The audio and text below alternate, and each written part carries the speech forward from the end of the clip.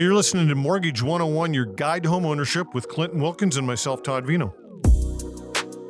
We have lots and lots to talk about today. Clinton Wilkins, wouldn't you say that mortgage rates, this is top of mind, obviously, right? Oh, it's top of mind. It's so wild. Since we were were here last time, so much has changed. Yeah. So much has changed. Yeah, nobody would have we were told that the Bank of Canada basically said they weren't going to do another interest rate hike. That was what the message was, it not?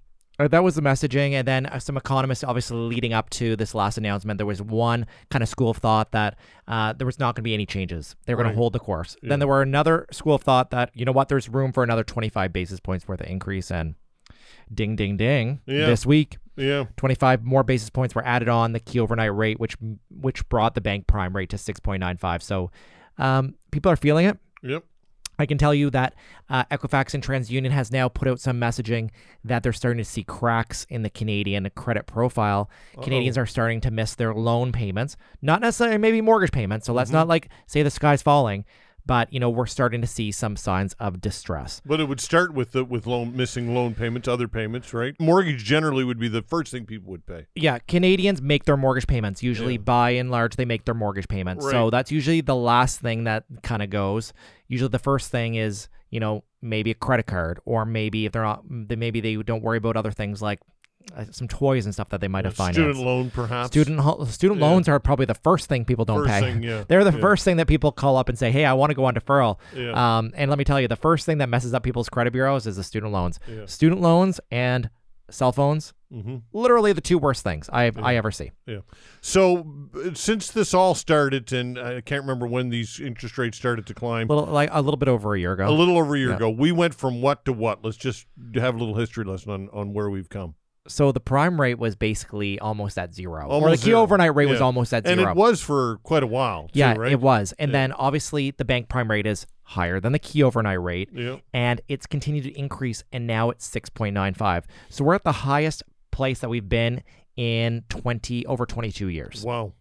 Since 2001, we are at the highest point. Yeah. And some economists think that there's room to move more.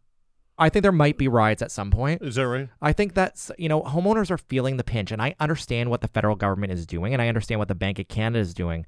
But with them increasing the key overnight rate, they are increasing inflation, Todd. Yeah. So when they're looking at their CPI, so, key performance indicator of basically the inflation or cost analysis, they need to look at a different number than the CPI. I think they need to remove the housing inflation and look at the other things that are impacting inflation. And, I think there's a little bit of misweight here. Certainly, they were trying to slow the real estate market. Right. That's really worked by increasing the rates, because it's not just been the key overnight rate that's increased. The fixed rates certainly have increased a lot as well. And there's something coming here for homeowners. So if you own a home, I think you should obviously continue to listen to our show here. Yeah. But if you're an existing homeowner, something is around the corner for you. The big bad rate wolf is going to get you. And, it's going to blow and it's going to blow and it's going to blow your house down in some cases. And there are some consumers that are living in this false sense of security with very low fixed rates. And, we dog on people that are in a variable, their rates have gone up. Some people are in a variable for a reason because, they think that maybe it's going to go down. Maybe they're waiting for the rates to go down, then to convert it into a fixed, or maybe they know they're going to break their mortgage early and the variable will have the lowest penalty. But those people that are in a fixed rate say, you know what, I'm good, I'm in a fix. Rates will be lower when I'm trying to renew. Well, guess what?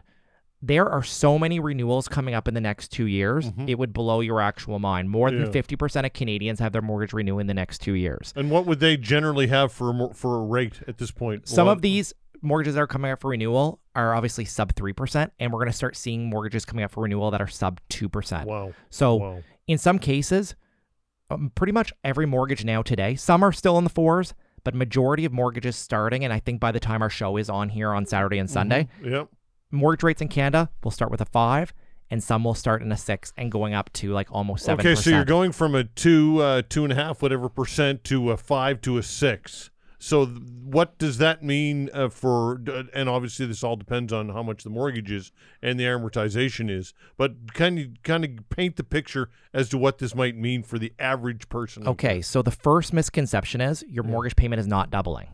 So let's just take a breath there for a minute. Why was that a misconception? Because I think some people think if your interest rate doubles, your mortgage payment doubles. It doesn't. Mm-hmm. Your interest borrowing cost will double, but you need to remember that your mortgage is made up of an interest and a principal payment. Right. So your mortgage payment is not doubling. Yes, it will go up significantly, but your mortgage payment is not going to double. So I think that's the first thing that we need to not worry about, okay? But if you're going from a rate at 2% to 6%, it is going to have a significant impact, right? Yeah. And you can just renew, but your amortization is going to stay in line, and you're going to feel a big payment shock when that happens. And I have clients that are basically, I don't know what we call, what is it when you stick your head in the sand? An ostrich. They're ostriching. That's what they're doing. They're ostriching, and they're just waiting and waiting and waiting until the renewal. I have so many clients that have renewals in the next 4 weeks that were just frantically trying to get their refinances done or their transfers done from one institution to another because they waited and they waited and they waited. Right. Get an approval at 120 days, guys. If I had an approval 3 months ago, they would have had a rate at a lower rate. Rates went up this week. Rates are going up tonight.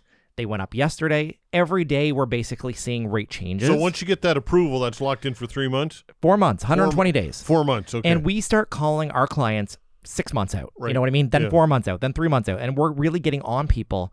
But people are scared. Yeah. And they're ostriching, we'll call it, sticking their head in the sand and hoping that the rates are going down. And in many cases, for customers that I talked to even this week, they are paying a higher rate because they waited. And I have clients that are dealing with the big five, and they're like, oh, wait, I'm not going to take that rate, and the rate expires. Oh, I'm not going to take that rate, the rate expires. And then it gets to really crunch time. You're less than 30 days out, and you're like, well, I guess I should have taken that rate from 3 months ago. You really need to ask the questions and just don't take what you're given. And, sometimes you can't do better, and sometimes you can, but at least ask. And you know what? I have people that reach out, even they just send me a quick email or they do a little form fill on our website. Even our listeners reach out to be like, hey, Clinton, I was offered this from my lender. Do you think this is a good deal or not? And I'll give them my 2 cents worth. Right. Yes, I love to do business with people, but I love just giving the advice. Okay, so the fundamental reason for those who don't know what the purpose of all these interest rate changes is and why that's necessary, and just a little tutorial, if you will, on why the Bank of Canada feels this is necessary to raise interest rates. I think the one reason, and I'll just caveat this, the Bank of Canada has gotten this right 0% of the time. We've said this before. The governor of the Bank of Canada said that the rates were going to be low for the future. Foreseeable future. They are not. No. They're obviously much higher than they obviously have been. So we'll just leave that there.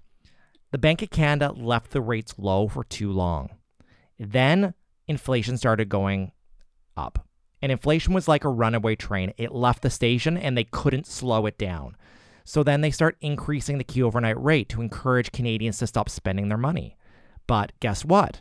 They told us to stay home for 2 years and we saved all our money. Then we were able to go out and about and we have all of this capital ready to go. So we start buying things. We start buying homes. We start buying material goods. We start traveling more. We start buying more fuel and food. And guess what? There's a lack of supply, which then drives up the price. And then there's some supply chain issues, and inflation becomes a runaway train. Increase the key overnight rate. People have less money in their pockets. They don't really care. They have all this extra money. They can afford to pay a higher payment. Yeah. So essentially what the Bank of Canada has really tried to do is deplete the savings of Canadians and force them to stop spending on consumer goods, which is starting to work. Obviously, if Equifax and Trinity Union say people are starting to miss their loan payments, people are starting to run low on cash. But that means that we are at all-time high in terms of consumer debts. During the pandemic, Canadians were very good. We paid down our bills. Right. But now, the amount that we owe is significantly more than pre-pandemic in terms of credit card debts and lines of credit and stuff like that. So the consumer debt has increased. What needs to happen is the Bank of Canada wants to bring inflation down to the 2% mark. and that's going to take some hard work. Yep. And it's not just hard work of higher rates, but we need to stop spending. Yeah. Okay, what else you want to talk about? We're going to talk about the real estate market. We're at the end of spring going into summer. What's summer going to look like here? And, how is this spring different than last spring? Okay. Clinton Wilkinson and myself, Todd Vino, Mortgage 101, your guide to homeownership. We'll be right back. If you've liked what you've heard and you want to learn more, feel free to visit us online at teamclinton.ca.